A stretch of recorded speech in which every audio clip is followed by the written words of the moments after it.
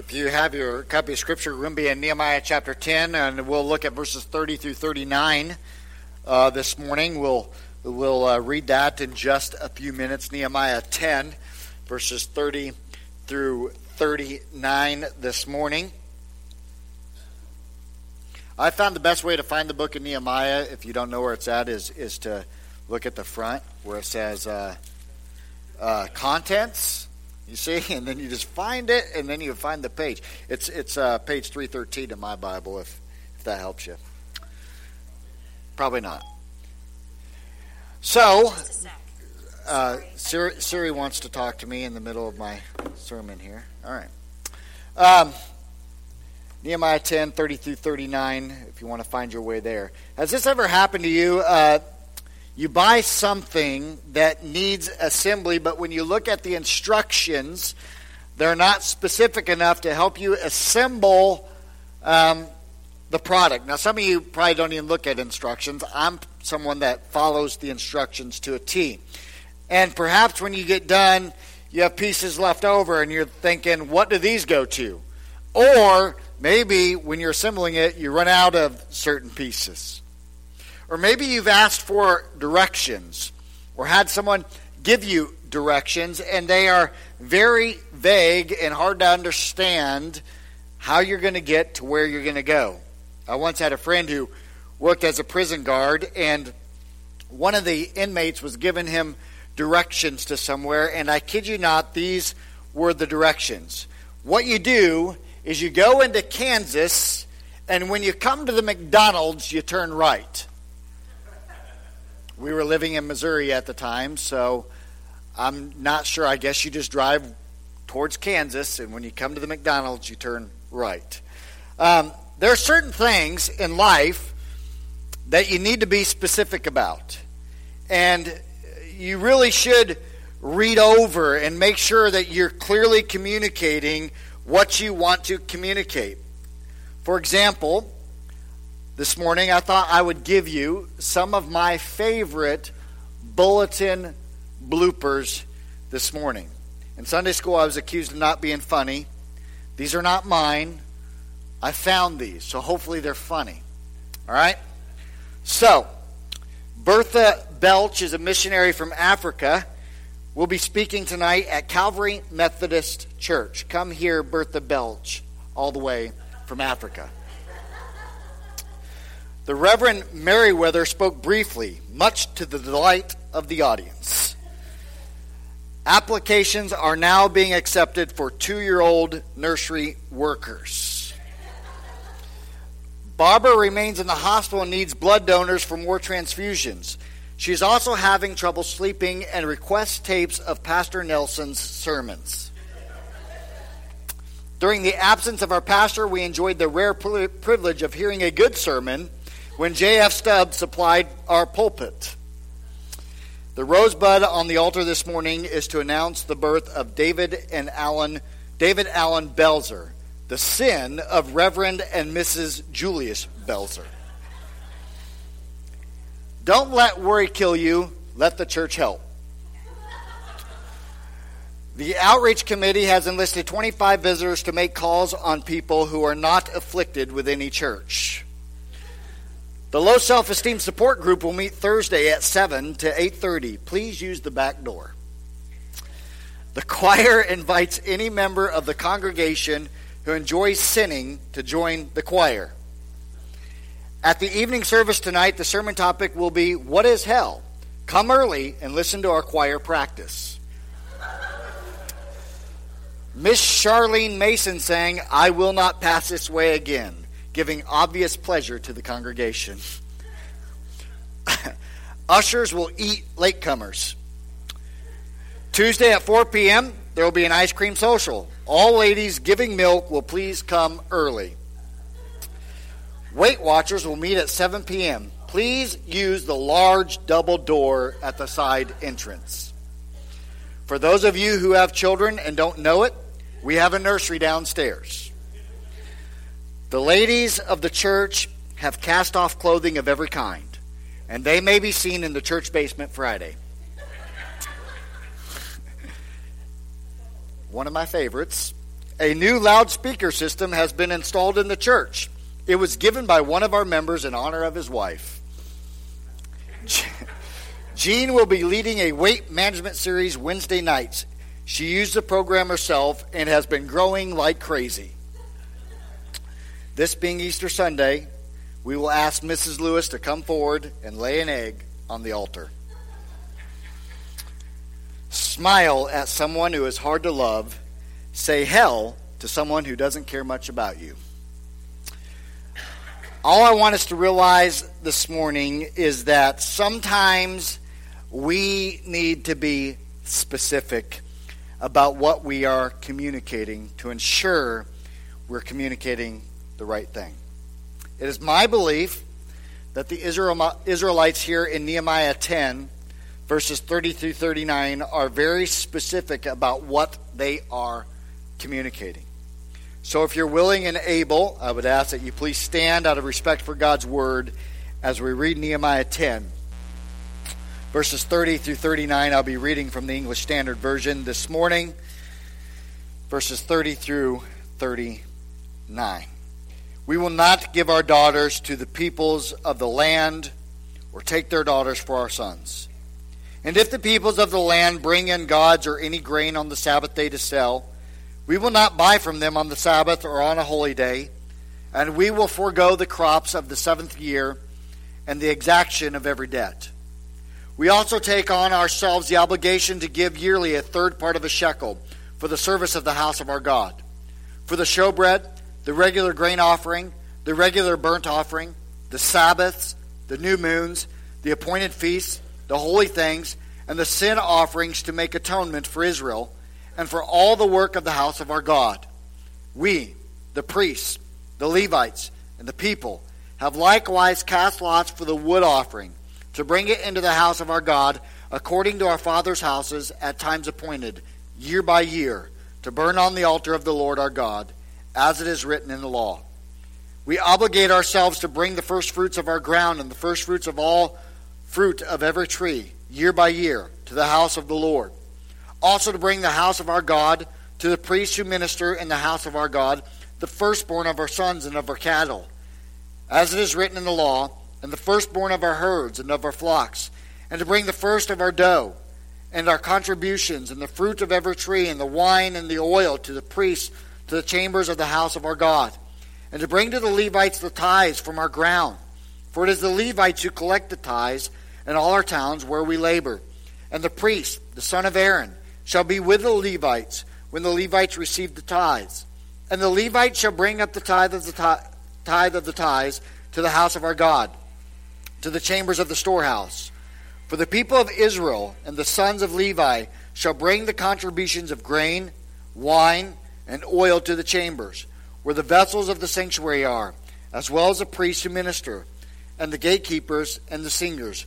We will not neglect the house of our God. Let us pray. Father, thank you for your word. Your saints are listening. May you speak through your word this morning. May you instruct us, and may there be something that we find here written in the scripture that applies to our life. We pray this in the name of Jesus Christ. Amen. You may be seated. So last week we spent some time looking at what it means to be committed to a covenant.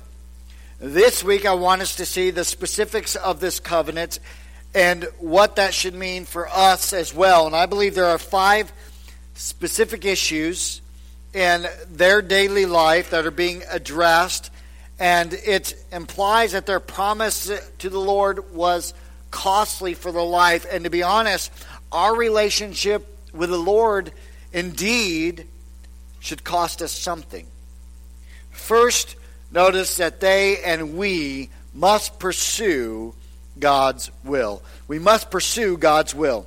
God's will for God's people was that they would maintain an uncompromised testimony across the centuries and share his unique message with other nations. What is vital for us to understand in our culture and generation is for that to happen, they must avoid taking other religions and adding those religions to their worship and pretending like they are the same. And we have a word for that. It's called syncretism. Now, where is that most likely to happen? Where are we most likely to take another religion and add it to our religion and pretend like it is the same? Well, to be honest, in marriage. In fact, we see it happen today.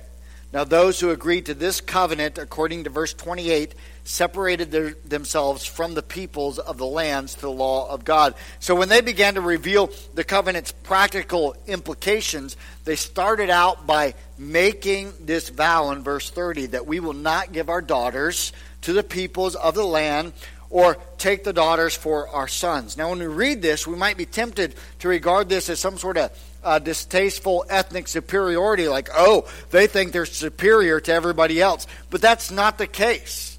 And let me give you some reasons why that's not the case. First, Israel's problem dealt with the fact that by wrong relationships, their witness was nullified.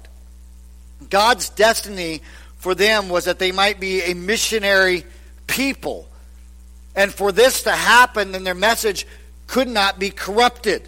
They lived in a culture where there was continuous onslaught of neighboring religions, and other gods came to have a fascination to them, this attraction to them. And if you remember, they had the golden calf incident where Aaron collected the jewelry of the people and he fashioned the calf, and that would not be the first nor the last time that they would bow down to idols.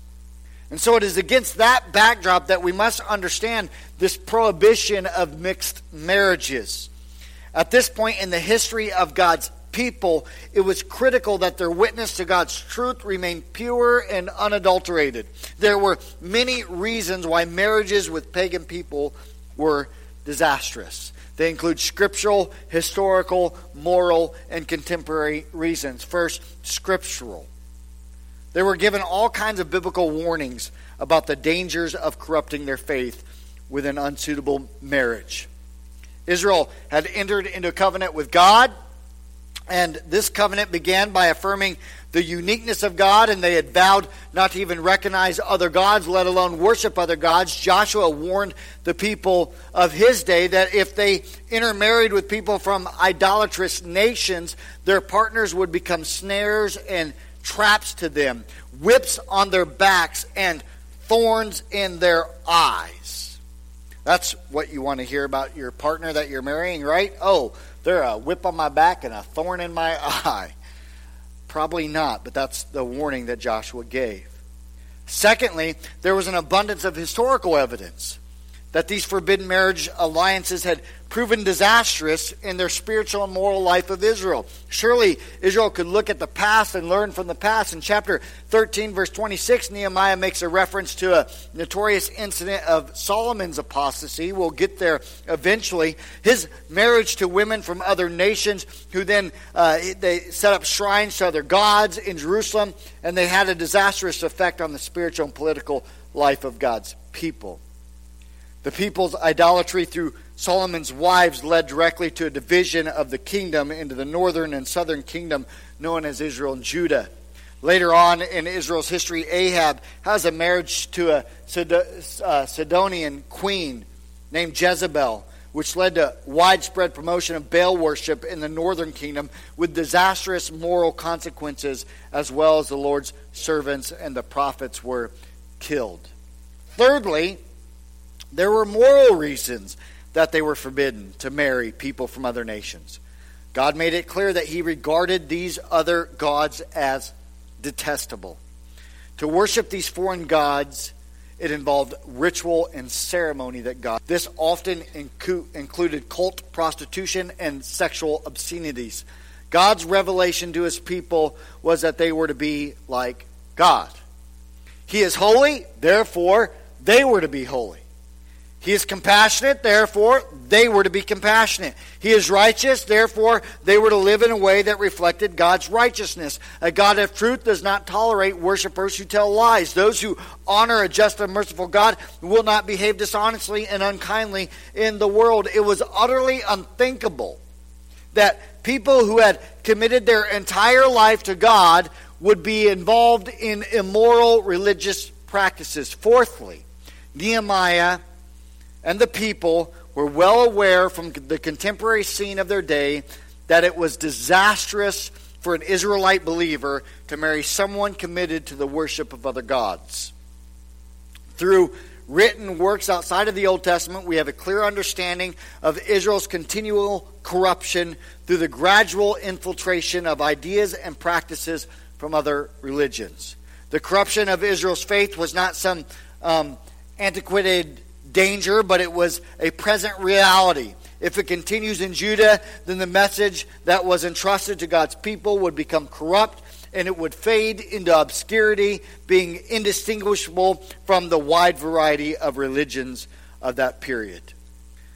Nehemiah didn't have to go looking far in Egypt to prove that Israel's distinctive message could be compromised. His older counterpart, Ezra, shows that even priests in Judah had broken God's law by marrying other women with other religious alliances, which led the way to being unfaithful to the covenant.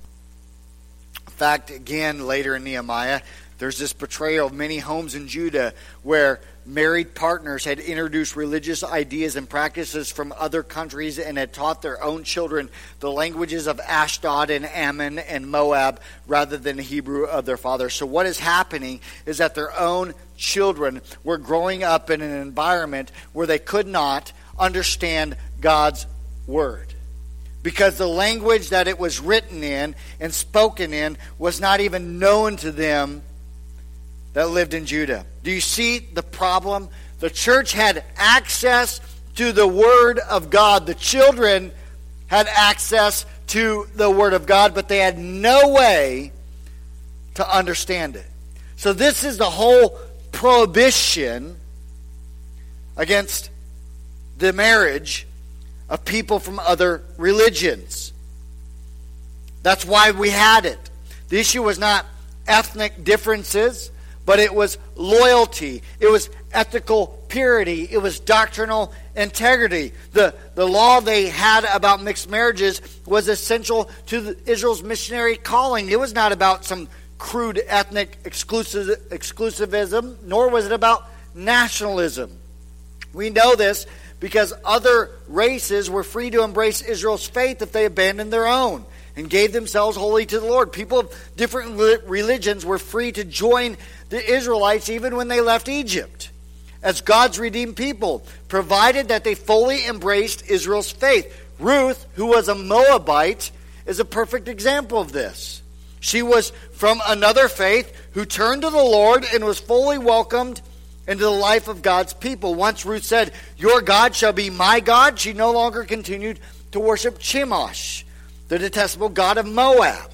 The prophet Jeremiah had an Ethiopian friend named Ebed-Melech. Obviously, he came from a pagan background. Molech was the detestable god of the Ammonites. And to be named the servant of Molech, which is what his name means, indicated that he didn't have an Israelite ancestry, but he had put his trust in the one true living God. Israel had been entrusted with the most wonderful message in all the world, and nothing was to be allowed to corrupt it. The truth had to be faithfully preserved and not contaminated by contradictory religious ideas. It was to be handed down from generation to generation until a few hundred years after Nehemiah, its great truths were passed to a devout Israelite couple who lived in a town called Nazareth. They would teach these great truths to a unique child born miraculously in their home, Jesus, the Son of God. He was to love, to share, fulfill, and expand that very message so that without any adulteration it would be taken to the ends of the earth and to the ends of time. That is exactly why these laws seem so rigorous. Did not allow committed members of the covenant to mar their message and invalidate their witness by marrying outside of their faith. Now I want you to stop and think about this in our daily life. We are influenced by others more than we care to admit. The early church leaders knew that the Corinthians lived in grossly immoral environment, and Paul reminded them of an old saying from one of their own poets when he said, "Bad company corrupts good character." What he is saying is that certain relationships are known to damage their faith, and they should be abandoned as soon as possible. He recalls the words from the prophet Isaiah, "Therefore come out from among them and be separate." John urged his Christian friends not to love the world or anything in the world, which might destroy their witness. James was more stark when he insisted that friendship with the world was hatred towards God. Peter told his churches that believers need to live in this world as aliens and strangers, destined for eternity, being servants of God and not slaves of the world. We are not to go live in a monastery somewhere, cutting ourselves off from everyone in the world to preserve our faith. We live among people because God has made us social beings. That's just who we are. We need one another. If a person craves only isolation, they are psychologically not well. As followers of Christ, we are to be glad to be among people in everyday life because we want to know, love, serve, and win them to the Lord. We must live in the world, but the world is not to live in us. And it's a delicate balance. Martin Luther said, "Temptation, of course, cannot be avoided, but because we cannot prevent birds from flying over our heads, there's no need that we should let them nest in our hair." I don't have that problem. Before moving on, I want to say something about religious pluralism. We live in this pluralistic culture, right? We have an obligation as Christians to understand the message of other religions and to not caricature their adherents and say by saying things that are distasteful about their own faith. In a society that has a proper concern about human rights, we also value people's freedom to believe and befriend them as people for whom Christ died. There may be helpful social and community projects that we get involved in with people of other faiths or people of no faith at all. We can take a stand against things like abortion with people that don't even have faith at all. Still, the Christian message is distinctive. And we must not compromise its allegiance by going and sharing with events that are interfaith services, which give suggestions that all religions are equally valuable and basically heading in the same direction. Because they're not. Christianity does not head in the same direction as a Jehovah's Witness. They don't go in the same direction. Yes, it is good to help the poor.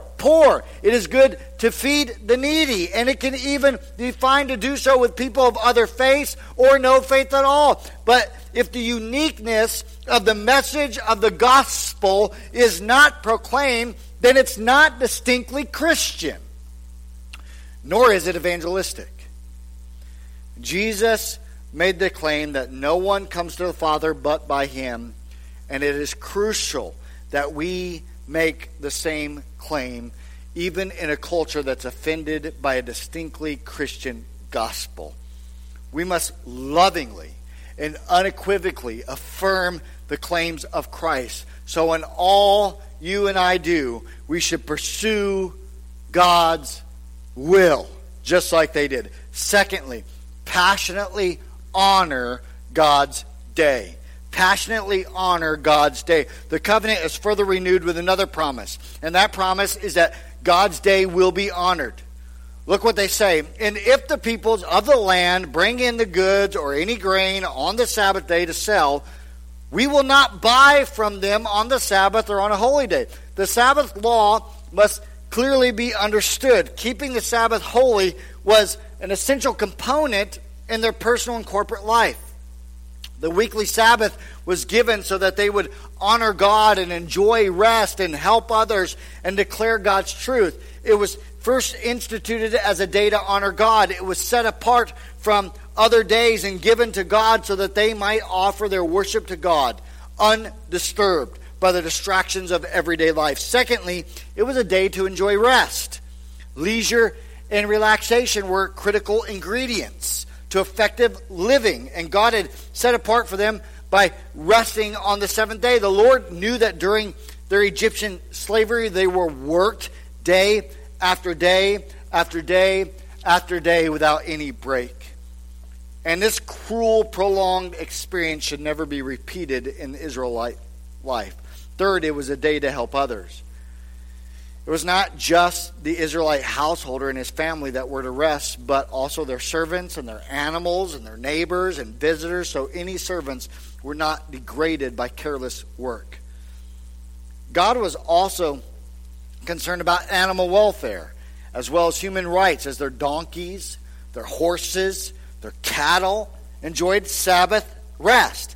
Even more, every stranger or refugee visiting their locality is also to be physically refreshed by Sabbath rest. The detail of the Sabbath ensured that the Israelites did not enjoy the Sabbath at other people's expense.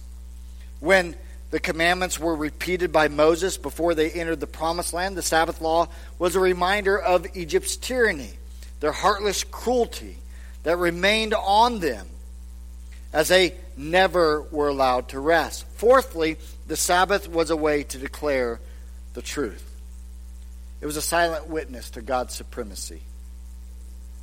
What a great witnessing opportunity. Once God's people found themselves in their own land, they would have business contracts with people from other nations, from other cultures, from other customs, from other religions. It didn't matter how well an Israelite business was doing. On one day a week, he was required to close his shop and cease work on his farm. The Lord gave them that one day when all neighbors could know without any doubt that they had an allegiance to God, which transcended by far their business interests, their domestic concerns, or their social obligations. To unbelieving neighbors, it was a proclamation in very practical terms that the truth that God comes before everything in their life. He had told them to make that day special, and what he said must be done. The Sabbath was to be publicly affirmed. And when they kept this day special, it would mark them out as a people that's different from everyone else.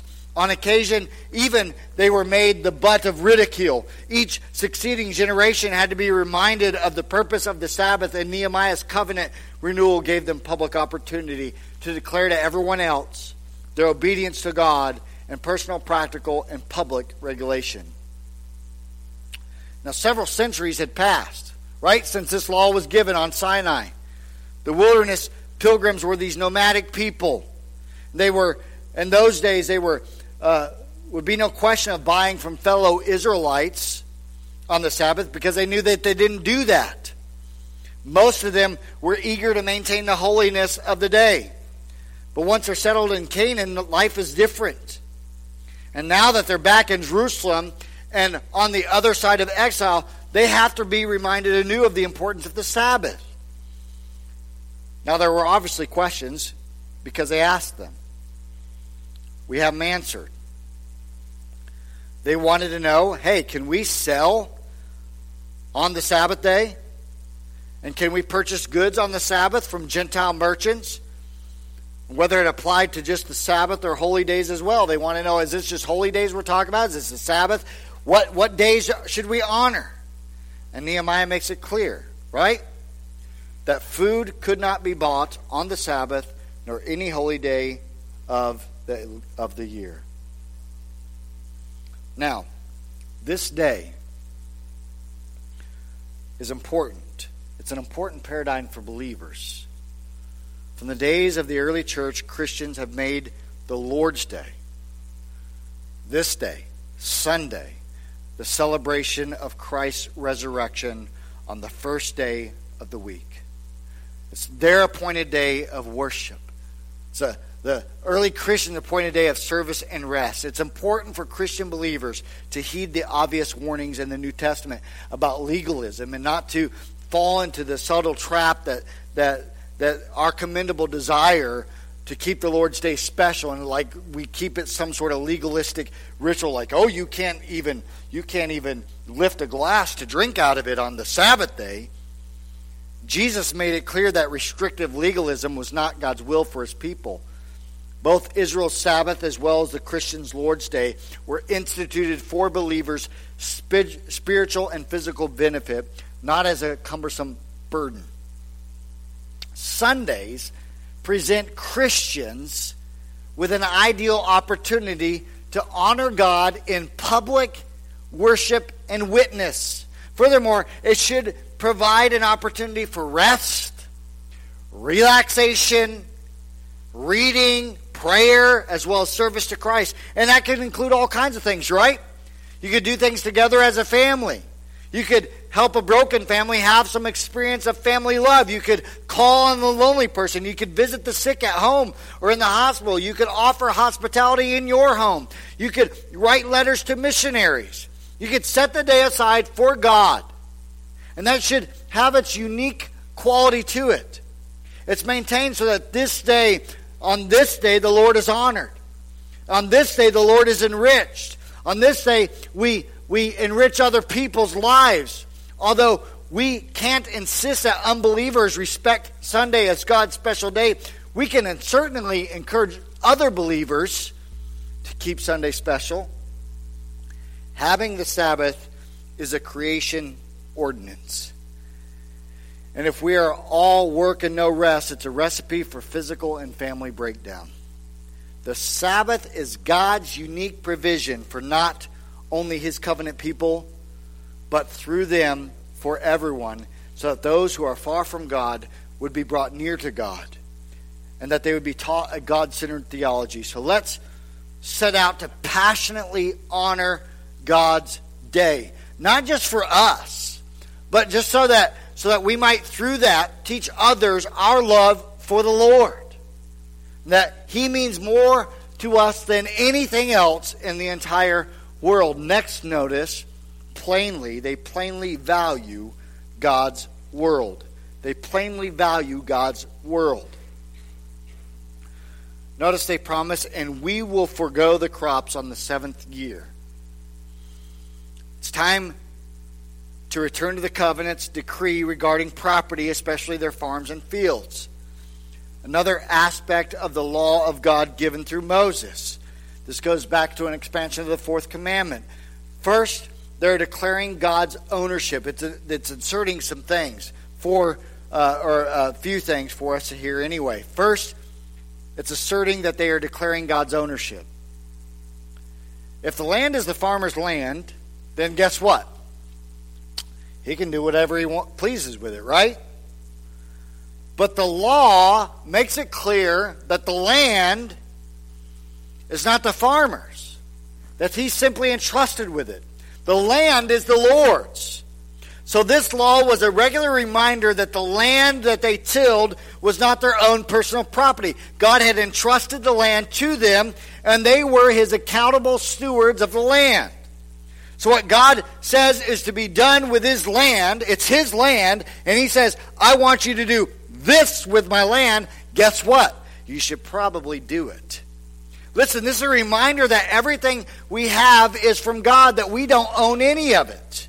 Paul told the Corinthians that their bodies were not even their own, but rather God's, to be used for God's glory. He told his readers in Rome that our bodies are to be surrendered to God entirely so that He might use them as vehicles of worship and service. They were declaring God's ownership. Secondly, they were revealing God's truth.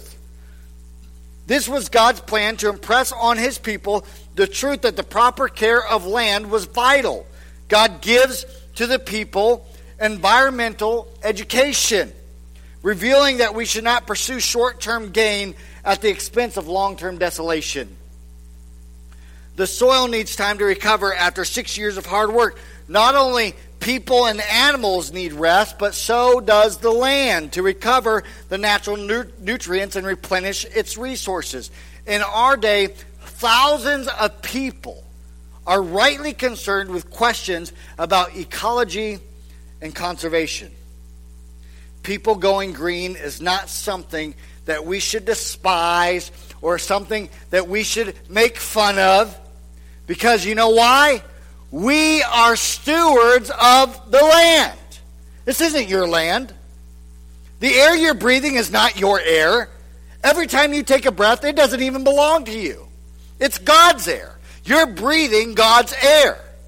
And so rather than sit back and make fun of people, we should be doing the best we can to care about God's land by not polluting the air and plundering the forests and contaminating our rivers and acting like the world's resources are there for us to exploit for our own private use and pleasure. Thirdly, their act of obedience expressed love. Whenever the fields were left fallow for a year, there'd be a certain amount of produce that would automatically recede. And the time, in this time, the field would yield a modest harvest. Now here's the thing. God's word demanded that in that year, that the produce didn't belong to the tenant farmer, but to deprived people of the local community.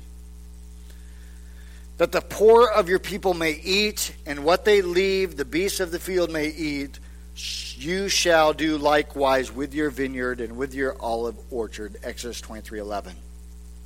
The farmers would reach the seventh year at different times, so that any locality there was a likelihood that somewhere or another there would be fallow fields, olive groves, and vineyards for the poor to go and collect a modest food supply to live. That's love. We have a compassionate God telling his children that they are to be just like him, compassionate. He is the God of the poor as well as the prosperous. He cares passionately for the widow, the fatherless, the orphans, the aliens in Israel. In our day, Christians can't be indifferent to the serious deprivation and hunger and homelessness in many third world countries. We must offer something more than just sympathy and prayer, like, oh, I'll just pray for them. If we desire to honor the God who loves the needy, then we must do something. Finally, the Israelites were confessing their faith. When the farmer was confronted with the practical implications of this law, it would be natural for him to question it. How can I live when I'm going to be denied the normal cycle of seed time harvest? Can you imagine the question? What are we going to eat in the seventh year? I'm not supposed to plant a crop or harvest crops. How am I going to feed my family? This rule proved to be a graphic teaching aid that obeying God means we also trust God. God promised that he would send such a blessing in the sixth year that the land will yield enough for 3 years. There are times in all of our lives when obedience to God will involve a venture of faith. We can't always see the way ahead with the clarity that we would like. But if we're doing what God says, we trust him. You're not always going to see the outcome. Sometimes you got to just trust in God. He will never disappoint you. May we plainly value God's word for others to see, and may it serve as a testimony to others that we trust in the Lord. Next, we notice, fourthly, that they publicly display God's love. Again, verse 31. We will forego the crops of the seventh year and the exaction of every debt. They're willing to cancel all debts, which is an indication of the compassion of God. The Lord values people more than he values things. Stop and think about it. In God's economy, the welfare of the debtor takes precedence over the prosperity of the creditor. Remember, Nehemiah had already encountered these economic and social problems due to the serious poverty in the community. And he had taken active steps to put things right, but the plight of the poor was still there. Debt in Israel was rarely from careless mismanagement of money. It was typically traced to unexpected family deprivation, from things like death or serious illness of the wage earner, the collapse of the family business, or adverse conditions like famine. So in these situations, people had to borrow money. And even though lending with interest was not permitted, the burden of repaying the money they borrowed was often crippling to them. And what made debt such an agonizing burden in Israel was the incident of what's called economic slavery. So people in desperate circumstances would be compelled to sell themselves or even their children as slaves as a way to pay off their debt. Of course, this would have damaging effects on Israel's family life, which is regarded as one of their nation's strongest strengths. Debt is a crippling burden on anyone. It doesn't matter the generation. Millions suffer because of debt. Money management is an important topic of our time, and believers need to set an example by ensuring that they do not adopt a lifestyle that is beyond their income. So many Americans, right, will make $30,000 a year, but we live on $40,000. It makes no sense. Let me just put this out there for you. If you're having trouble with managing your financial resources, would you be willing to say, hey, I don't know how to budget? Just come to me and say, I don't know how to budget. I don't know how to manage my financial resources. I would love to get you some help. I'd love to sit down with you. I'd love to show you how to budget money. My wife doesn't like it when I sit her down and show her how to budget money, but maybe you'll like it, right? I love numbers, okay? I would love to do that. Or maybe we offer a class, like a Financial Peace University class. I'm just saying, as a body of Christ, we publicly display God's love by how we handle our financial resources and how we give possessions to others in need. Lastly, we notice this: personal support for God's work. As we look at these last verses, we see this phrase over and over again, right? It says, the house of our God. The house of our God. The house of our God. In every verse except verse 35, where we have the house of the Lord. The previous verses have dealt pretty much with everyday life, and how the verse and now the verses turn to the temple, which has been built about 80 years earlier. It is one thing to build the temple; it's quite another to maintain the temple. The temple stood at the heart of their religious, moral, and political life. In symbolic terms, the temple proclaimed the presence and the power of God among His people and the centrality of spiritual things.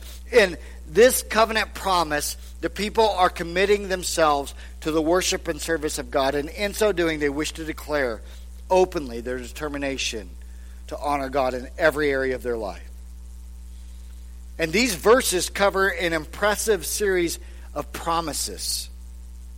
And it gives some really great insight in the importance of Christian giving.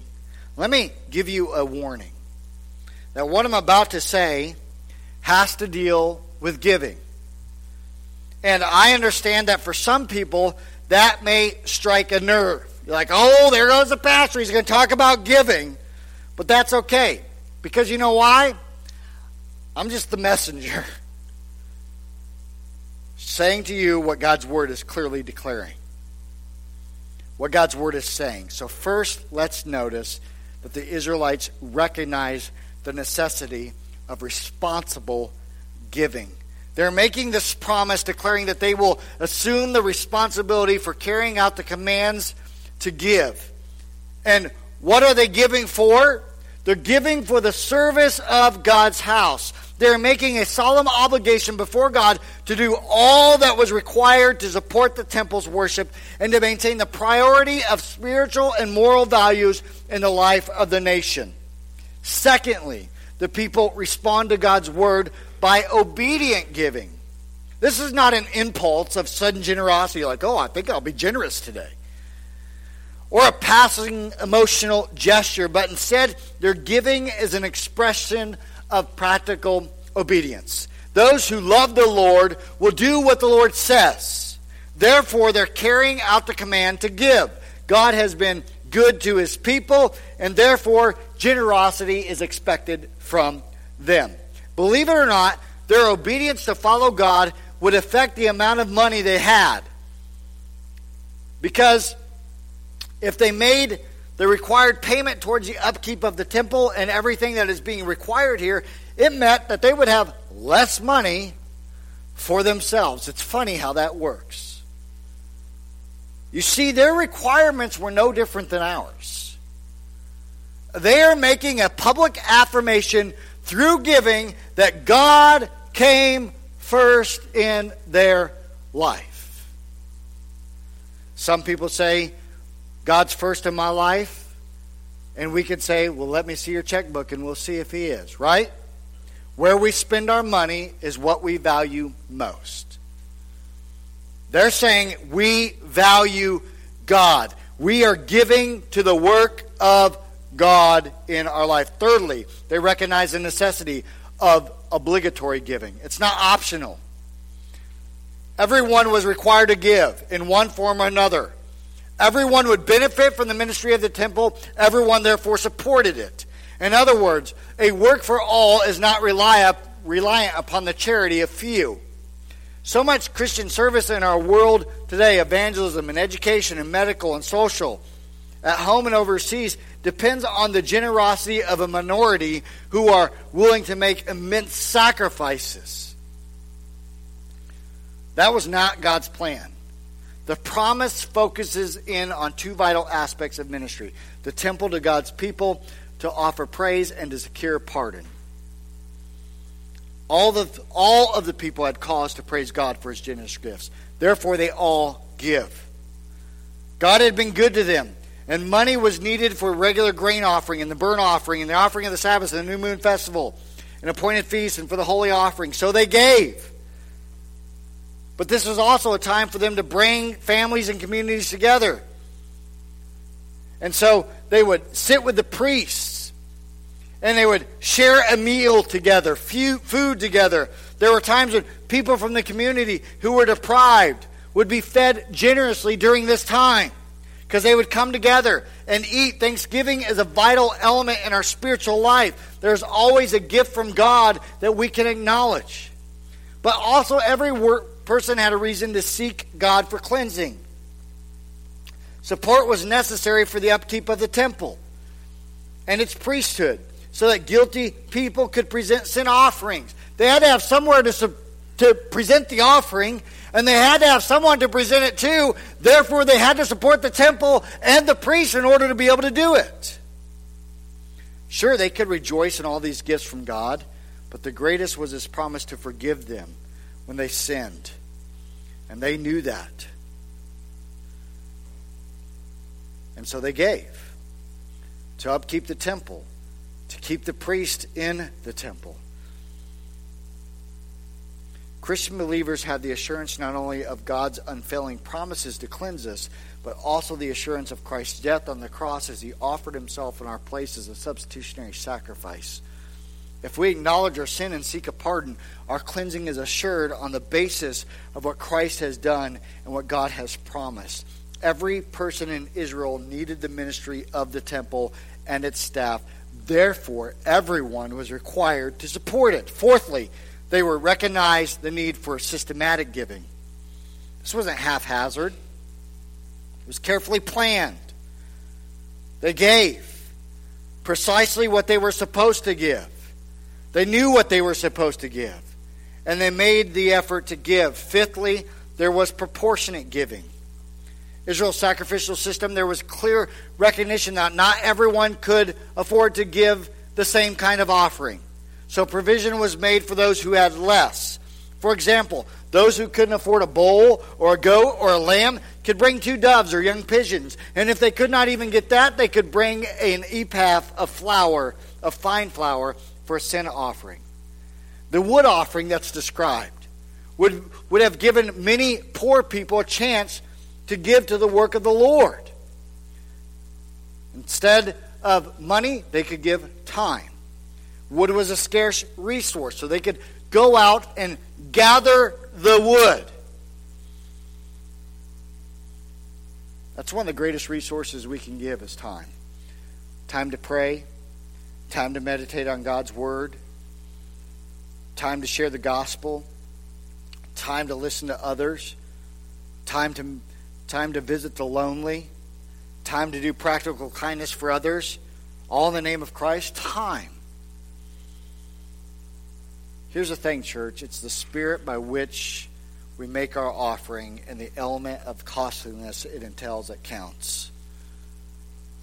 It's the spirit in which we make our offering and the element of costliness it entails that counts. Some can give large amounts of money, but it really costs them nothing.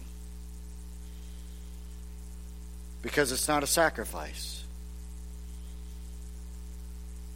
It's no sacrifice for them.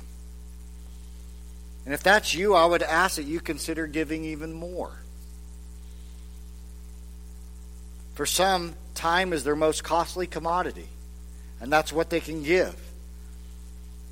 For others, maybe it is money. Sixthly, they were called to sacrificial giving. They gave the first fruits. The Lord had given so generously to them, it's not appropriate to withhold gifts from Him. Seventhly, they had prescribed giving. They gave a tithe of their crops, giving a tenth of the produce. Eighthly, they gave comprehensively. The tithe of the crops was for the maintenance of the Levites, but those who were supported also gave a tenth.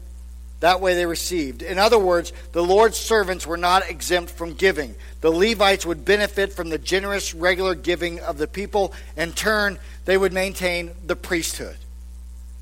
Lastly, they had organized giving. They were not only how much was given, but also who was responsible for the collection of the gifts. It was to be in the hands of the primary beneficiaries of the gifts, the Levites. But they were always accompanied by another responsible person who was a priest. And this isn't to say that, we don't trust the Levites. That's not why it happened. It was set up that way so that there couldn't be any accusation of impropriety. So the Levites and the priests collected the tithe. In closing, I want to take just a moment. And I want you to consider these 5 specific promises. Right? They declared they would pursue God's will. Are you doing that? That they would passionately honor God's day. Do you passionately honor God's day? That they would plainly value God's world. Are you valuing this world, or do you think it's here to serve you? That they would publicly display God's love.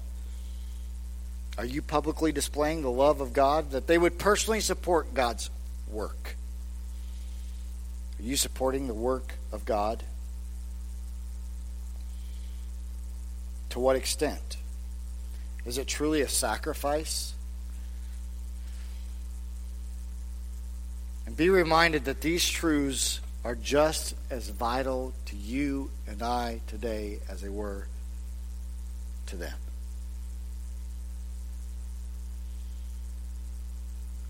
What they were doing was very specifically confessing God's sovereign control over every aspect of their lives, at home, at work, at worship, in trading, in commerce, in their social contact with other people, and in their spiritual obligations. Will you learn from them this morning? Will you this morning wholeheartedly be specific about your commitment and confess Jesus is Lord of your relationships, of your time, of your possessions, that He is Lord over everything?